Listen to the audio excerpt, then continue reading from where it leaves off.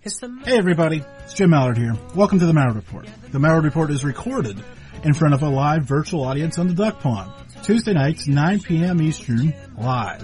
Malliard.com. Malliard.com. One more thing before we start. Let me turn it over to my friend that you may know from Ancient Aliens and The Curse of Oak Island and many other things. Robert Clotworthy. On the Malliard Report, the views, thoughts, and opinions expressed on the show are solely those of the hosts and guests, and not necessarily of Evergreen Podcasts, KillerPodcast.com, sponsor or affiliate, or any other individual or group. On the Malliard Report, the views, thoughts, and opinions expressed in the show are solely those of the hosts and guests, and not necessarily of Evergreen Podcasts, KillerPodcast.com, sponsor or affiliate, or any other individual or group. This is the first time I've edited something out of the Malliard Report. The intro to this show, originally live, was very rough. Mark and I had some words, friendly criticism during the live beginning of the program. So I edited those out to the point where we kind of cleaned it up and started moving forward with a great show. I mean, the show turned out pretty well otherwise. So, yeah, let's get on with the business at hand because Mark's a great guest. Hi, I'm Jim Malliard. We're welcoming back Mark Anthony, the Psychic Explorer, to the show. Boom. Just do that. Okay. Don't even bother reading it because I'm sorry, I'm your friend, and so I'm telling you this. It sounds like you're drunk or stoned or just totally out of it, and that is not a good impression because you're a good radio host, and that is not coming across professionally at all. Well, thank you, Mark. Mark, welcome back to the program. Thanks, Jim. It's really great being here. And for those of you who may not be familiar with me, Jim and I have been on the air for years, and I'm known as the Psychic Lawyer, also known as the Psychic Explorer, because I travel the world examining supernatural phenomenon, ancient mysteries, but I'm also an attorney licensed to practice law in Florida, Washington, D.C., and before the United States Supreme Court. And Jim and I never have a lack of anything to talk about. So that's why I'm back here. Jim, thanks for having me on the show. Thank you, Mark, for cleaning that up all well. Mark, you're licensed to practice law in Florida. Now, the Florida man phenomenon, is that your fault? No. Oh, my God. You know, I do my very best to avoid politics because, you know, one of my heroes has always been Steve Martin. I love Steve Martin movies. I like his comedy because he's smart. I believe that Steve Martin's a genius. And he said in an interview once, never get political because when you do, you lose half your audience. And believe me, Jim, I have definite political opinions, but that's not what I'm here to talk about. So I avoid that. No, and I know what you're talking about with Florida. The crazy man stuff. Not the Florida man. The general concept of the guy who's out doing bath salts and wrestling alligators. The crazy Florida man. Not Well, they've been around for a long time. I remember when I was a little kid, my parents would take me, we'd go to the Seminole Indian territories, and we'd watch alligator wrestling. And let me tell you, that was intense. And so there'd be these Native American guys, and they'd jump into this big pool with an alligator and wrestle them. And they would have the gator's mouth taped shut so it couldn't bite them, but they would wrestle it to a standstill. And it's funny because, you know, when I was like 3, 4, 5, I didn't think that was weird because that was something that we did all the time. And then as I got older, I realized, oh my God, I used to watch guys go wrestle alligators. I mean, that's pretty crazy stuff. So, you said you were headed out to the Parents Afterlife conference. Is that what I heard you say earlier? Helping Parents Heal. And Helping Parents Heal is an organization dedicated to helping parents who've lost children cope with and heal from the crushing effects of losing a child. And I'm the keynote speaker this year in Phoenix.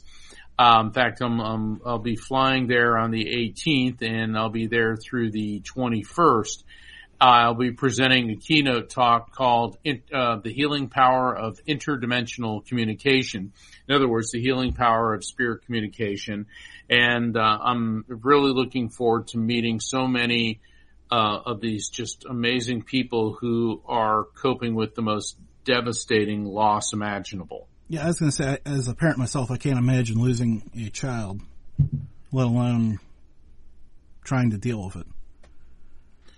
I mean, it's there are no words for it, and it's always very challenging helping these people, because some are so angry. They're like, well, what do you know? You haven't lost a child, but people need to realize I'm a psychic medium. And what I do is I facilitate communication with people here in this world with their loved ones in spirit. And that's the basis of my talk, the healing power of interdimensional communication, because that's what I call mediumship. And that's what we're doing. We exist in the material world dimension, and we are communicating with a higher vibrational frequency, which is literally another dimension. And it can be extremely empowering and comforting when you can make contact from and hear from and receive messages from loved ones in spirit, because it helps people understand that life truly does exist beyond the physical, that life is eternal, and that someone you loved so much did not just disintegrate, but actually what they've done is they quantum leap to another level of consciousness. So, Mark, I feel like we're jumping into something here, because I know I've known you for almost 10 years now, so I kind of feel like I'm always jumping in the deep end with you, and we're just kind of picking back up. But I want you to, for my new listeners out there who may not have heard you before, take me back to when you were dealing with your grandmother in the early days of being a medium. Well, it's with my parents, actually, because when I was about 3.5 years old, I started interacting with invisible friends, and which is not unusual for a toddler to have invisible friends, except for the fact that my mother and my father could see who I was talking to, because they're both mediums. And I remember my mom was like, "Oh, he's got it," and my dad's reaction was somewhat different. It was, "Oh, he's got it," and my dad was concerned for my safety, that people would would treat me really badly and ostracize me and treat me like a weirdo. And what I found out, Jim, is why he was so upset about this. It occurred when I was about 5 years old. I was getting ready to start school. I started first grade when I was 5, and Dad said, "Don't talk about this to anyone but your mother and I." And he said, "People that see things others don't get taken away." And that really scared me.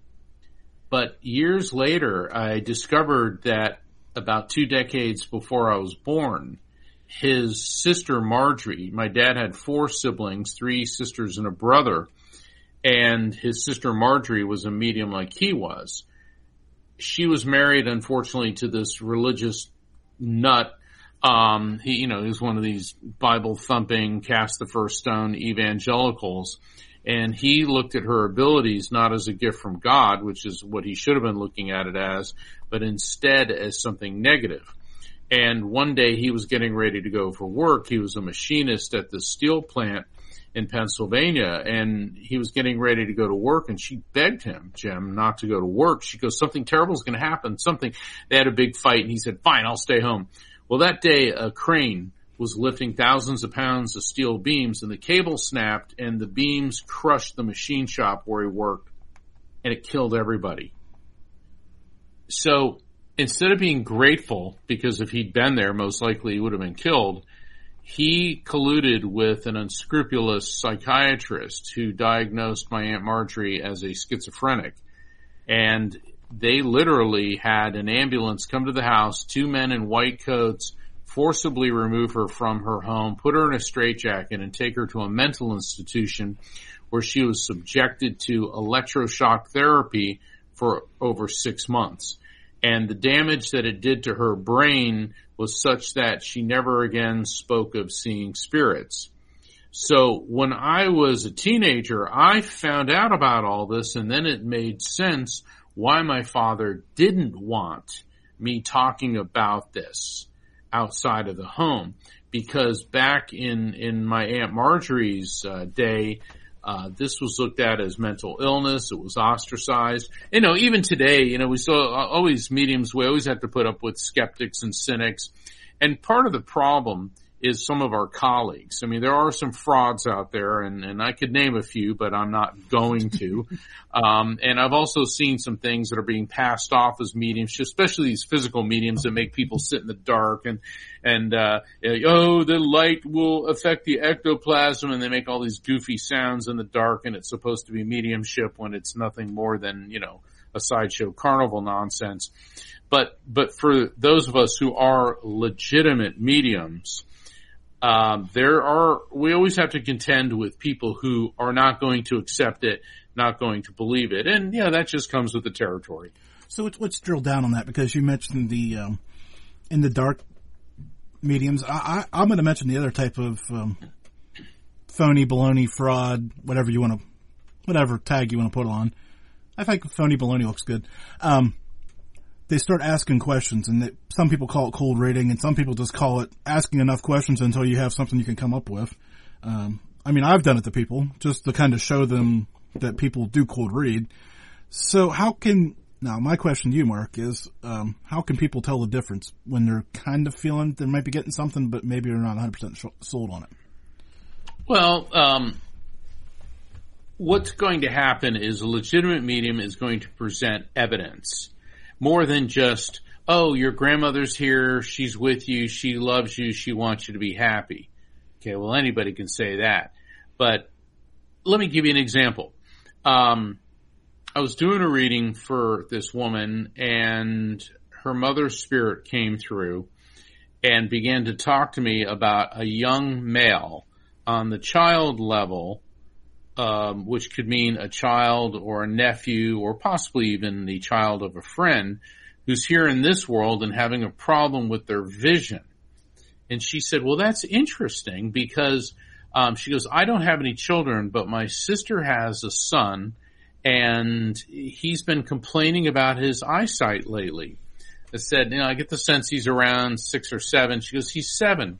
I said, all right. I said, so your mother wants you to make sure that your sister takes your nephew to the eye doctor. She goes, okay. And I said, now I'm hearing Little Richard singing Tutti Frutti, ah, Rudy, and I'm humming Tutti Frutti, ah, Rudy. And she goes, well, that doesn't mean anything to me.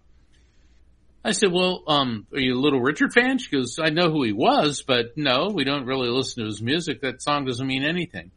And I said, well, don't worry about it, because the thing is, Jim, when messages from spirits come through, they don't always immediately make sense. It can take time to understand it.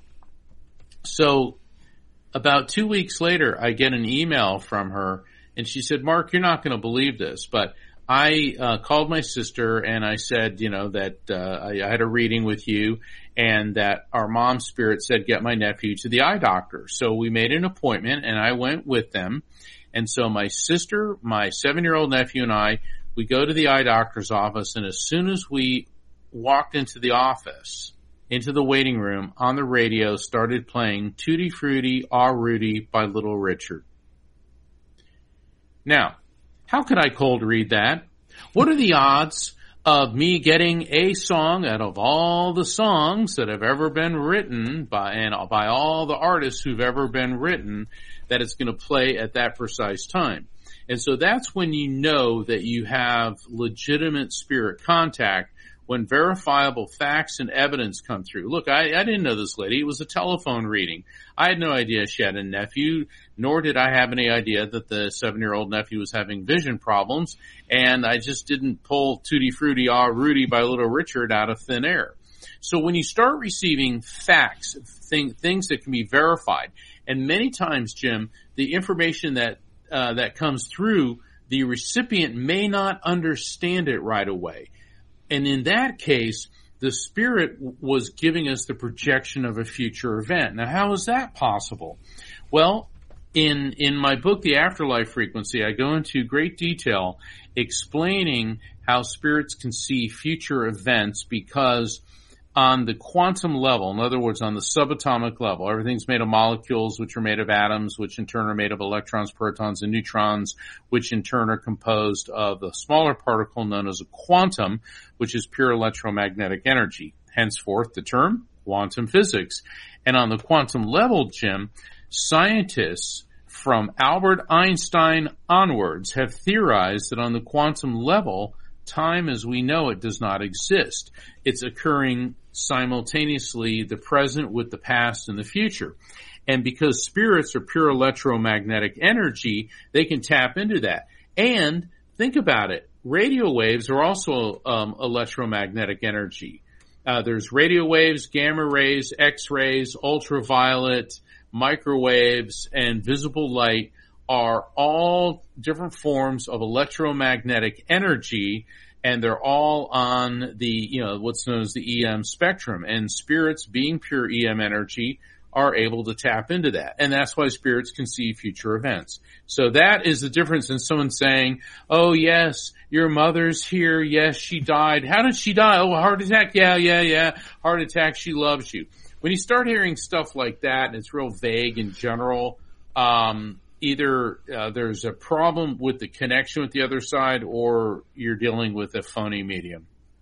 Yeah, I'll do my best cold reading on you right now.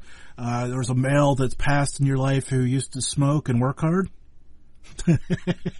That would be my dad. I remember when he stopped smoking. My dad was a trip. He was a Navy SEAL, and then after that he became an engineer and worked at NASA.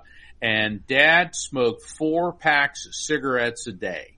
I mean, he smoked like a chimney. And I remember when my mom convinced him to stop smoking. And true to form, like a Navy SEAL, he goes, I don't need therapy. I don't need counseling. I don't need those patches. I'm going cold turkey. And he did. Well, when you go cold turkey from chain smoking. Yeah, I was going to say that. I'm just picturing this. Oh my God. The cilia in your lungs start to grow back. Which is a good thing, but it can be painful. And then you go through the withdrawals from nicotine. I remember my dad saying, I think I'm dying. And my mom was like, no, you're not dying. You're just detoxing. And they had this whole thing. And about a month later, he finally stopped having the cravings for the nicotine. And, my dad lived to be 91 years old. But all these people that, I need therapy and this and that, if you make up your mind to do something, you can do it. But on the other hand, Dad was built of some sterner stuff. But yeah, that would be a cold reading, because let's face it, Jim, most of the people in our parents' generation, they smoked. Why? Because it was cool. I mean, a lot of people now smoke. And, I look at them, it's like, really, you haven't heard how that is killing you? And they sit there, and I remember when I was practicing law, I had this client, and they were in their 20s, and is this guy and his wife, she was pregnant, and as soon as we walk out of the courthouse, she lights up a cigarette. I go, you're smoking when you're pregnant? And she's staring at me. I said, you do know what you're doing to the fetus, right? By introducing all of that carbon-based material into your bloodstream, you're diminishing the amount of oxygen in your red blood cells, so therefore you're depriving your fetus of oxygen levels, and it's going to affect the health of the child and very possibly its IQ. And so she takes a big drag of her cigarette and blows it in my direction, which is a silent way of saying F you to me. And I said, well, when your brain impaired child is a teenager and gets arrested, here's my card. I'll see you in about 15 years. Oh, Mark. Okay. Well, we're at a good, Mark, we're at a good pausing point. I'll give you we mentioned the conference, and you've mentioned the book. Go ahead and, give me that big file promo of all that stuff right now before we get too far gone. Well, the best way to find out about everything I'm doing is to go to my website, which is Afterlife Frequency, all one word, afterlifefrequency.com, which is the same as my new book, The Afterlife Frequency. And I invite all of the Malliard Report listeners to sign up for my newsletter. That'll keep you up to date on what I'm doing. Also, go to my calendar of events. You'll see the things and events and coming up. I got a lot of stuff going on this year. I've got the Helping Parents Heal Conference this week. In 2 weeks, I've got the International Association for Near-Death Studies. Then in September, I have 2 online spirit communication events, limited to 6 people each, so that everybody gets a reading. And then in October, a presenter at the Edgar Cayce Ancient Mysteries Conference in Virginia Beach. And that's just for starters. We got all kinds of things going on. You can also apply for a telephone reading with me, and that's all at my website, afterlifefrequency.com. You're staying busy. Yeah, I am. You know, when COVID hit, I was planning to go on a whole nationwide tour. I mean, we had things booked. I had a big event in Hollywood, and then all of a sudden that got killed, and then the entire nationwide tour, you know, because everything went into lockdown. And so then I figured, well, I can't just sit here at home and do nothing. So I started doing online events, and I remember I came on your show because you said, all right, let's get some stuff going. Let's booking. So I changed, you know, from physical events to these virtual events. That I started doing a show with Dr. Pat Bestselling, the psychic and the doc, and it's a call-in show every Thursday, 7 p.m. Eastern, 4 p.m. Pacific. You can find out about that on my site too. And we take calls from listeners, so I'll do mini readings for people, connecting them with their loved ones in tandem with Dr. Pat's intuitive insights. And she really is amazing. She's out of Seattle, and she's kind of like the female Frasier. Remember that show, Frasier? But she's, you know, she's cool like Frasier, and she has just such a huge amount of wisdom, and it just has turned into such a wonderful and healing experience. So yeah, I'm keeping busy. I've always been busy. I can't ever think of a time in my life where all I did is just sort of hang out and lay around. To me, I've got to be doing something. Every day has to count. And that's just, you know, some people aren't like that. Some people are, but that's the way I choose to live my life. So let's jump off into the exploring bit, because as you're traveling around, I'm sure you're trying to get some exploring in. I am. I'm looking into going to Egypt next year. Egyptology is one of my passions. In fact, I'll be on a very famous radio show to talk about the curse of King Tut in November. Now, let me see. What's that show again? Oh, yeah, this one, the Malliard Report.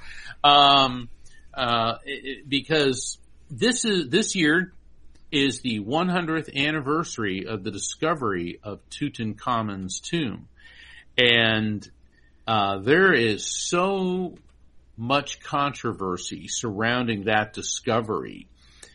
A lot of mysteries, a lot of people that were connected to the opening of the tomb and who visited it died under mysterious circumstances after it was discovered, which sparked rumors of a curse. Also, upon closer examination of the body of the king, it appears that he died under very mysterious circumstances as well. And then one of the most disturbing finds within the tomb, Jim, were two mummified fetuses. And they appear to be two little baby twin girls. And recent DNA tests seem to indicate that they were Tutankhamun's daughters. So the question is, did they die, or was this some weird human sacrificial thing that we don't know? It probably wasn't a human sacrificial thing, but on the other hand, that was for archaeologists a very disturbing find. Anyway, that's just a little bit of what we're going to be talking about in November, about the curse of King Tut's tomb. So I do want to dive into the pyramids in Egypt, though, just for... Okay, Mark, I don't know if I've told you this joke before, but my listeners out there have heard this before, and I apologize to them because they're probably tired of me here saying this to guests. I could go to Home Depot tonight. Of course, they're closed now, but if they were open, I could go to Home Depot tonight and try and build the Ark, and I wouldn't do it. There's no way I could build Noah's Ark. With all the power tools and all the wood, I mean, think about it. I'm just not doing it. And then I turn my eyes to the pyramids and go, oh, not a shot in the world. Even with modern equipment, am I getting there? Just help me understand what was going through their minds when they were doing this. That certainly is the question, isn't it? The pyramids of Egypt. And I visited pyramids in Central America as well. The Mayan pyramids are just, I mean, you look at these things as like, and the Mayans did not have metal tools. But, you know, the thing is, I know that in the paranormal world, everyone assumes aliens came and built these things, and that is certainly a possibility. But human beings were no less clever 5,000 years ago. It's just that they had a different level of technology. And also, they didn't sit there going, you know, we don't have power tools, so we can't do this. That wasn't how they thought. They thought, we're going to do this. Now, there's people who feel that the pyramids had nothing to do with burial chambers and that they were some type of power production facility. Some feel that they were built by aliens. Others feel that there's some type of vortex between this side and the other side. And that's what's so wonderful about the pyramids of the Giza Plateau. The mysteries continue on and on and on. And the parts of especially the Great Pyramid, which is accessible, is such a small fraction of the pyramid. And recent sonic and ultrasound tests have indicated that there are at least 2 pretty large chambers in the upper section of the pyramid that, I mean, there's hollow sound, something like 30 to 40 feet long in this one area. So that certainly indicates that there are undiscovered or still hidden passages and chambers within the Great Pyramid of the Giza Plateau. From what we can tell, they are roughly 4,500 years old. Egypt has a very long history. And, you know, most Americans, and, you know, I don't mean this in an insulting way, but most Americans are fairly uninformed about Egyptian history. I mean, a lot of people think that King Tut was found in a pyramid. The pyramids were built during the 4th dynasty. A dynasty is a family which rules a kingdom. And so the pyramids were built during the 4th dynasty, which was roughly 5,000 to 4,500 years ago. King Tut was the last king of the 18th dynasty. And so let's look at it like this, Jim. Almost as much time passed between the construction of the Great Pyramid and the burial of Tutankhamun than has passed between the birth of Jesus and the discovery of America by Christopher Columbus. That's a long time. So the Great Pyramid is 45 centuries ago. King Tut was 33 centuries ago. Cleopatra was 20 centuries ago. So think about between King Tut and Cleopatra, there was a good 1,300 years. Which is phenomenal to think about. So the other fascinating thing I find, and I've been watching some videos about these, the Roman roads. I'm sorry. I'm sure you've driven in Pennsylvania before, or the Northeast, or most of the country for that matter. And these Roman roads, they built out of stone and by hand back in the day, are holding up better than today's roads by... Yeah, I know. You know, what's funny is there are places in Europe where Roman drainage systems are still functioning. You know, during the Victorian era in London in the 1850s, Prince Albert, before he died, but he was Queen Victoria's husband, he headed up a project to update London's sewage system, and he discovered that the sewage system and the drainage system was the same one that the Romans had built practically 2,000 years before, and we're still working. But you know, the Romans, they weren't working with temporary materials. They were working with stone. They were working with copper. Unfortunately, they were also working with lead. So when they would build these aqueducts, the aqueducts are, you know, you see those beautiful arched, structures, and they would transport the water. And Roman engineering was just amazing. I mean, they had it down to a science to where these aqueducts would basically go up to a mountain where there'd be a mountain stream, melting snows, melting ice from glaciers, and they would collect the water, and then they'd build these series of arches, and there would be a channel on the top of that, and they would have it the grade of the incline, like, a half inch every so many feet, so they understood that water flows downhill. They may not have understood the laws of gravity, but they understood essentially how that worked. But the problem is they used to line these water delivery systems with lead, because lead's a soft metal and it was easy to work with. Unfortunately, what happens when you drink water that comes through lead pipes? You get lead poisoning. And there have been a lot of skeletons from the Roman era unearthed and examined which show the effects of lead poisoning. So, the Romans were very clever, but certainly they didn't understand that. And they also used copper, but copper would have been much more expensive to use. But be that as it may, here's an interesting statistic. Rome, the city of ancient Rome, when Rome was, flourishing at its height, which would have been roughly 2,000 years ago, more water flowed into ancient Rome by Roman aqueducts than water flows into Manhattan today. That's pretty impressive because, yeah. the name of that river escapes me, but I'm seeing it on the map coming right down through. The Tiber. Yeah. Oh.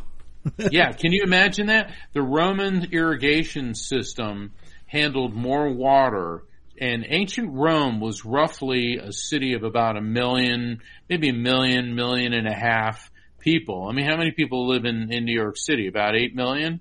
So they many had more times. Yeah, they had more water flowing into that.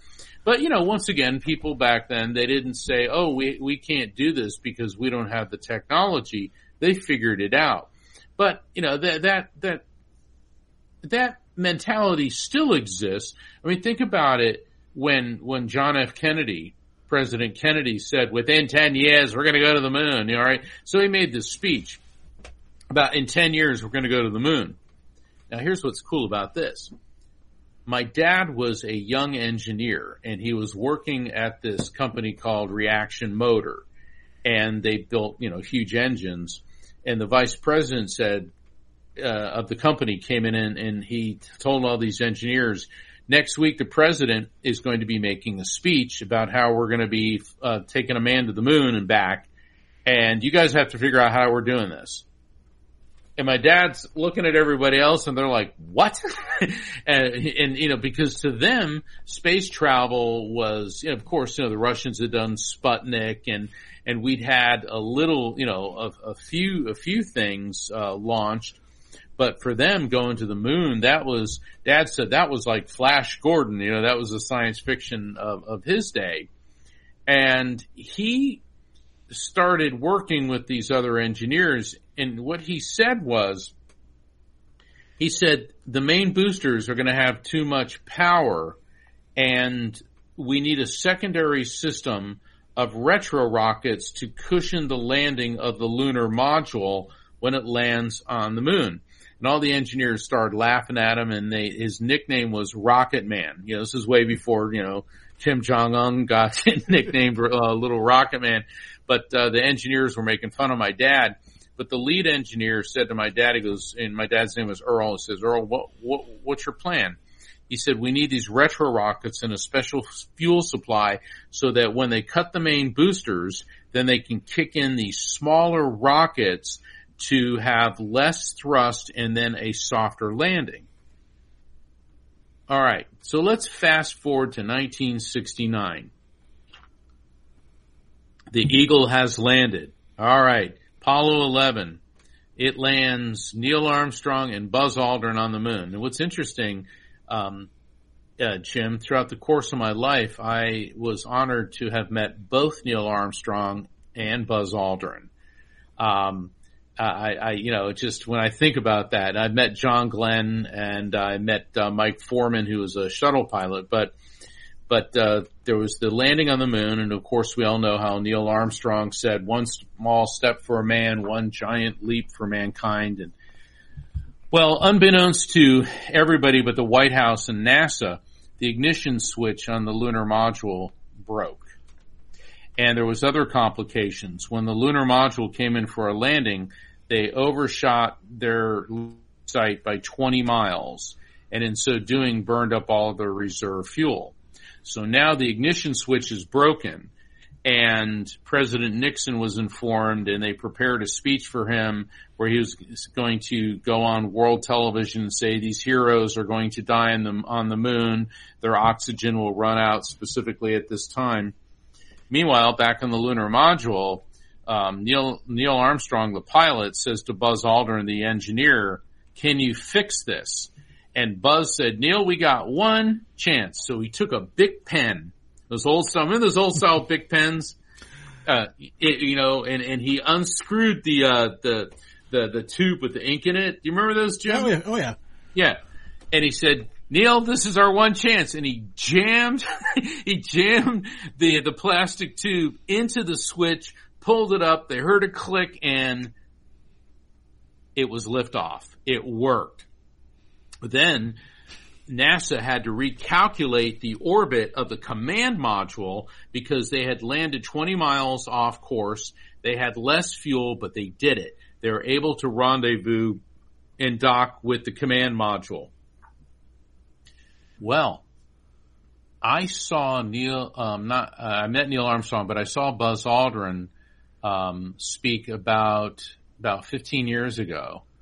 And he was telling that story because, now it's declassified. And he said, if we didn't have retro rockets, we never would have made it off the moon because we used up our reserve fuel on the main thrusters. But because we had retro rockets, we were able to fire those up and get us into lunar orbit so we could rendezvous with the command module. And who came up with the idea of retro rockets on the lunar module but my dad? And I remember hearing that and I realized, oh my God, if it weren't for my dad and his idea, those guys may have died, probably would have died on the moon. And my dad's not in any science books. He's not even in a footnote somewhere about that.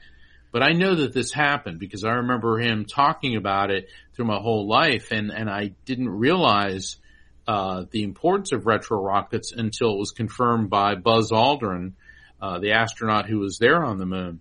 And Jim, this underscores the importance of every life. Every person matters. Everyone counts. And it doesn't matter whether or not my dad is in a history book. He did it because his life mattered. His life counts. And maybe, we're not all NASA engineers or Navy SEALs or whatever, but you can perform a kindness for somebody. You can acknowledge somebody. You can give someone the time of day, and you have no idea what a difference that may be making in someone's life. So that, for me, underscored how important it is to realize that every person matters and everybody has their part to play. So, Mark, I want to fast forward a little bit in your dad's life, and I forget the name of the group, but he, right before he passed there at the end, he went with a group of military vets to D.C. That was the honor flight. Yes. And that was one of the greatest honors of my life. The honor flight is a fascinating and incredible organization. It was created about 20 years ago or so. There was these 4 pilots, and they saw that all these World War II and Korean War veterans never got to go to Washington, D.C. to see the monuments that were erected to them. So they started this volunteer thing where they'd start flying guys in there, and it became more and more popular, and then it became an organization. Then Southwest Airlines got involved, and Southwest donates a plane every Saturday, and they will fly veterans up, and you have to have, the veteran has to be accompanied by a guardian. And I volunteered to be my dad's guardian. My brother, sister, and I talked about it. And I said, let me do this. And it was the most amazing experience. There's all these guys in their late 70s through their early 90s who, the veteran has to have a wheelchair. A lot of them are like, I don't want that wheelchair, but we try to make it as easy as possible. But, we meet at 3 a.m, and then they're taken to the airport, and everywhere we go, when we landed in D.C., there's a huge group of military there and people cheering them. And, then they are taken to the World War II monument, the Korean War monument, the Vietnam, wall, the Center for the Air Force for women's veterans. I mean, it's all over DC. All this happens within a 24-hour period. And it's amazing how you see all these old guys and a couple, we had a couple like Navy nurses and a whack and all that. And, you think that they're all old and sick and all that. They were, but all of a sudden this surge of energy comes through them. And I saw my dad talking to these guys, and I didn't realize that my dad was involved in all these covert operations, and I'm listening to him talking to these other guys. I'm like, good Lord, my father was Rambo. I mean, it was incredible. And Bob Dole used to go every Saturday. He was at the World War II Memorial, and I remember wheeling my dad up, and my dad and he clasped hands. And Bob Dole was just so kind and so gracious, and just thinking about it makes me, I'm getting like tears in my eyes. It is just such an amazing thing to do. And for any listener out there, if you have a father or an uncle or a grandfather that was a veteran, and now, because the World War II and the Korean guys are pretty much dying out, and now it's the Vietnam veterans. If you have an opportunity to be a guardian for the honor flight, I guarantee you that will be one of the most rewarding and incredible experiences of your life, and something you will never regret. I want to thank you for sharing that again, Mark. And that is just I'm glad you had the opportunity to do that, because it's something you'll never forget, I'm sure. When my dad passed, I can't believe it's been 5 years now. It's just, for everyone who's lost a loved one, it doesn't matter if it's 5 years or 50 years. I mean, the pain comes right back. But, I've got one of his, t-shirts that I wear fairly often. It was his Navy SEAL shirt. And it's amazing, like, where I go places and the way people react to me. And they say, oh, a Navy SEAL. I said, no, my dad was. And then they realize, it's important that we take care of our veterans. I mean, I'm glad that, Congress just passed some laws to do more things for them, because I really get sick of hearing the government go, oh, we're going to take care of the veterans, and they don't do anything. And for anyone that's had to deal with the VA, it is not an easy organization to deal with. And there is absolutely, now I'm going to get political, there is absolutely zero reason in the United States of America, the wealthiest, most powerful country in the world, that any of our veterans should be homeless, that any of our veterans should not be receiving first-class medical attention. Because anyone that puts on the uniform, male or female, and serves this country deserves that. They have earned that right. And for all these spineless politicians that won't do this, all I can say is shame on you. Well, there's a lot more I can say than that, but, we are on the radio. Jon Stewart, the former host of The Daily Show, was outside, and he said it more strongly than you just did, but I totally agree with all of that. I mean, if we're going to spend all this on defense spending, we should take care of those who are part of that. So let's shift gears slightly.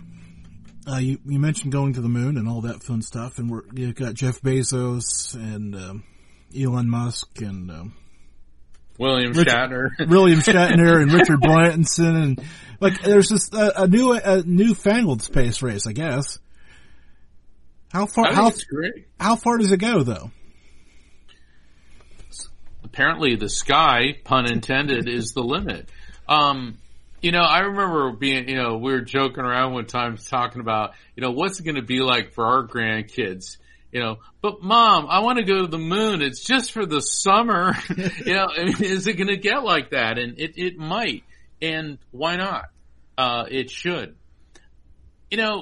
One of the things that COVID, and I am not a plandemic and conspiracy person because I'm a student of history. And if you study history, pandemics are part of them. Bubonic plague of 1665, the Spanish flu. I mean, you could go on. I mean, there have been plagues throughout history since the dawn of time.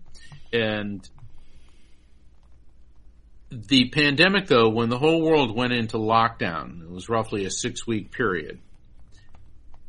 There was peace for the most part. And all of the world's scientists were working and sharing information about coming up with a cure. And I remember doing some readings for people, and messages were coming through from the collective consciousness. The collective consciousness is spirits, because spirits are not just, individual entities. They're energetically linked to other spirits, and they're part of this vast intelligence network. And the message was that humanity was given a glimpse of what we can achieve, that this plague showed us that we can cooperate and that we can put our intellectuals and our scientists working together to solve this world's problems. And for a moment, as horrible as COVID is, and it is horrible, there was a glimmer that, wow, we really can work together. Think about if all of our scientists, all of our doctors all of our engineers were sharing information on how to cure disease, how to increase food production, how to reduce greenhouse gases, how to protect the oceans. We could do it. But then the lockdown ended and we slid right back into, well, I don't trust you. We have to have the biggest economy. We have the biggest military. We have to do this. And the us versus them syndrome came back. And that's why I think that there is a positive side to every, in gain there is losses, and loss there is gain. We meaning humanity, was given the opportunity to change our direction. And for a heartbeat in time, we did. But unfortunately, now we're right back to where we started. I mean, Putin had to go and invade the Ukraine. There's the war in Somalia. Al-Qaeda is back in Afghanistan. Myanmar, there's genocide. China wants to, it's like, it's the same old story. The only thing that has changed is our technological capability to destroy this planet. And humanity, I think John and Jane Q. Public get it. Wherever you go in the world, most people want the same things. They want a safe neighborhood. They want their children to be well-fed, loved, educated. They want someone to come home to that cares about them at night. They want peace. Unfortunately, the people in power are so obsessed with power that it becomes a reason for them to divert resources into competition and war. And, I'm not some, flag, granola snorting, hippie. I'm a student of history, and all you have to do is look at history, and it's the same thing over and over and over. And the leaders of all these countries are so, Jimi Hendrix, the rock and roll musician, said it best. When the power of love overcomes the love of power, then there will be peace in the world. Those musicians back in the day. I was thinking about this earlier when you were talking about the whole Huey Lewis, how song lyrics, they stick with me, or they'll come to me at random times, and you'll have to figure out, is it the song, is it the artist, is it the actual words that I'm hearing? Because sometimes that happens too. And I think, I mean, I know that's some sort of afterlife communication that works through my brain. I'm sure it works through other people's brains because there's so many different songs. It kind of makes it easier method to transmit those messages. Maybe. I don't know. Sometimes I wish they'd just slap me upside the head and just tell me, but what do I know? Some days are like that. Well, you know, it's funny because I saw on the news today, I think it was like, it was 1969 was Woodstock. I think it started, today. Today's the, 53rd anniversary of Woodstock. And they said that, there were no fights. There was like 1 or 2 babies born. It was this peaceful thing. It was the love generation. All right. What do you think would happen now if you got 250,000 young people together listening to today's music?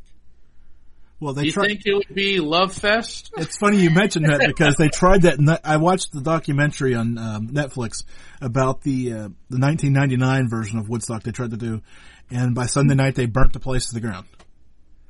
Yeah. You know, because the peace and love and groovy thing, it just didn't last very long. You know, and you know, I love music and I listen to a lot of the music. There's a lot of great music out today, but there's also a lot of anger. And the people who write those songs have reasons for being angry, but music incites people. And I'm not, you know, it's just an observation. I don't think a phenomenon like Woodstock could happen again. And I was way too young for that. That was before my time. But, you know, I was aware. I saw the movie Woodstock and then I was looking at it and it's like, ew, I wouldn't want to have done that. I mean, it looked like it was like there was no food. It was raining a lot. All these people were in the mud. And I've talked to people that were there. And I said, what was it like? And they go, it was horrible. I mean, they said, yeah, the music was great and all this, but there were no accommodations. You slept on the ground. It was mud. There was no bathrooms. It was just awful. Wait. There was no bathrooms. You slept on the ground and there was mud. I'm not good at math, but oh boy. Anyways, go ahead, yeah. Mark. Sorry. Yeah, I mean, I'm listening to that going, it's like people saying, oh, I want to be at Times Square on New Year's Eve. And it's like, yeah, but what happens if you got a tinkle? I mean, you know, it's like you got to think of these things. People are like, oh, I'm going to party. Or really, you want to drink beer, and there's nowhere to go to the bathroom anywhere.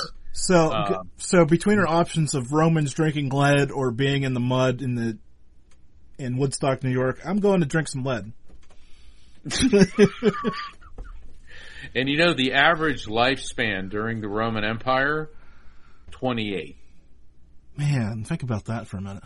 Well, think about this. The average lifespan in the United States in the year 1900, 45. So, within a century and a quarter, that has now roughly doubled. And isn't that amazing? Benefits of modern medicine. That's incredible. Yeah. And lawyers. No, wait. Well, yes. And I'll tell you why. Everything in our life has some form of regulation attached to it. And it can be a real nuisance and it can be annoying. But if you drink water that doesn't have lead in it, if you eat food that isn't poisonous, thank a lawyer for that. Because it's those rules and regulations. And it was President Theodore Roosevelt, Teddy Roosevelt, started the Food and Drug Administration.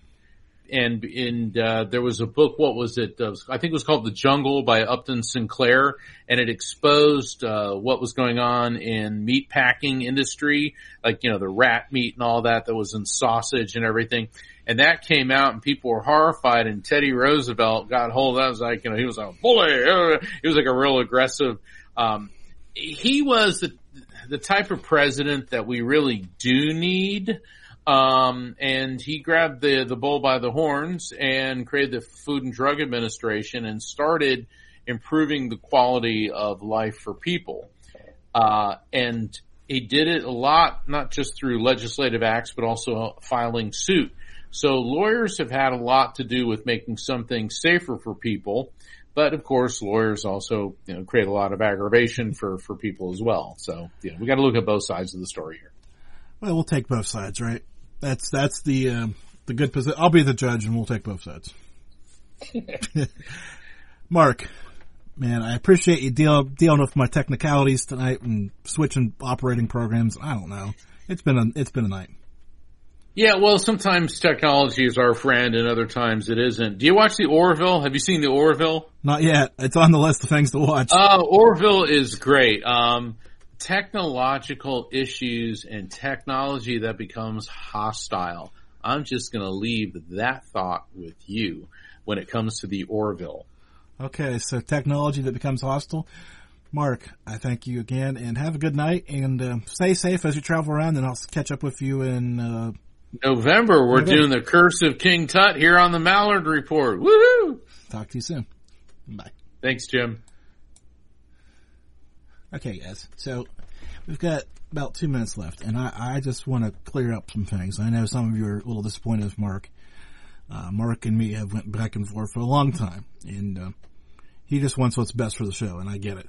And reading stuff on air is not my strong suit, and that's why I tend to avoid it. Germantown Runner knows there's some situations going on today that, well, I wasn't necessarily prepared to come in the studio, but I figured I had Mark coming on so I could kind of fake it until I made it tonight, and it didn't necessarily work. So, lessons learned the hard way. I should have been a little bit more prepared, but nevertheless, I think tonight kind of came out as well as we could hope. So it's okay. We will soldier forward with some more good stuff I've got coming up. We've got some really good guests I'm excited about. Some different topics too. A little off kilter, but we're going to make a mark around here. We'll be back into the paranormal come October though, of course, I think. Just because. But I got to get a little wild here in the next few weeks. It's okay. We'll get there. I just want to thank everybody who's been listening for all these years and just take a moment here and, I'll let you know.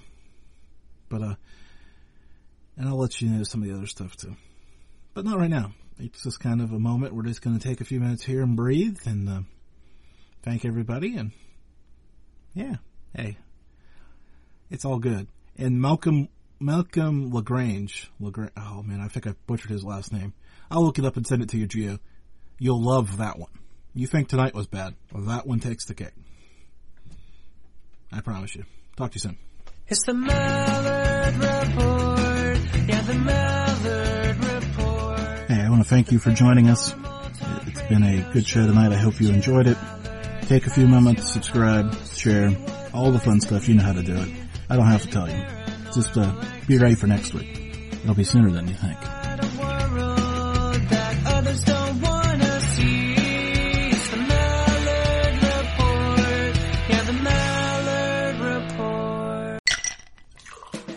Hi, this is comedian and writer, and let's be honest, I do a lot of things. This is Dean Archipotis, the host of Whiskey Business, the podcast not so much about whiskey as it is one with whiskey. Yes, we drink and talk about whiskey, but we do so much more with so many interesting people. For example, we talk to comedians like Greg Warren. You know, I don't want to brag, but let's just say I can walk into a Red Lobster and get whatever.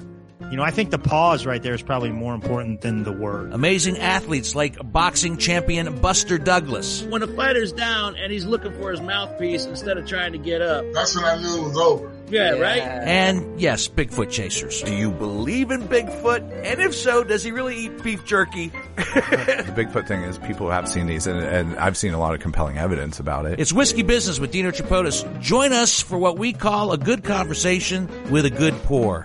You really can't ask for much more than that, can you, people? Check us out at whiskeybusinesspod.com, a proud member of the Evergreen Podcast Network.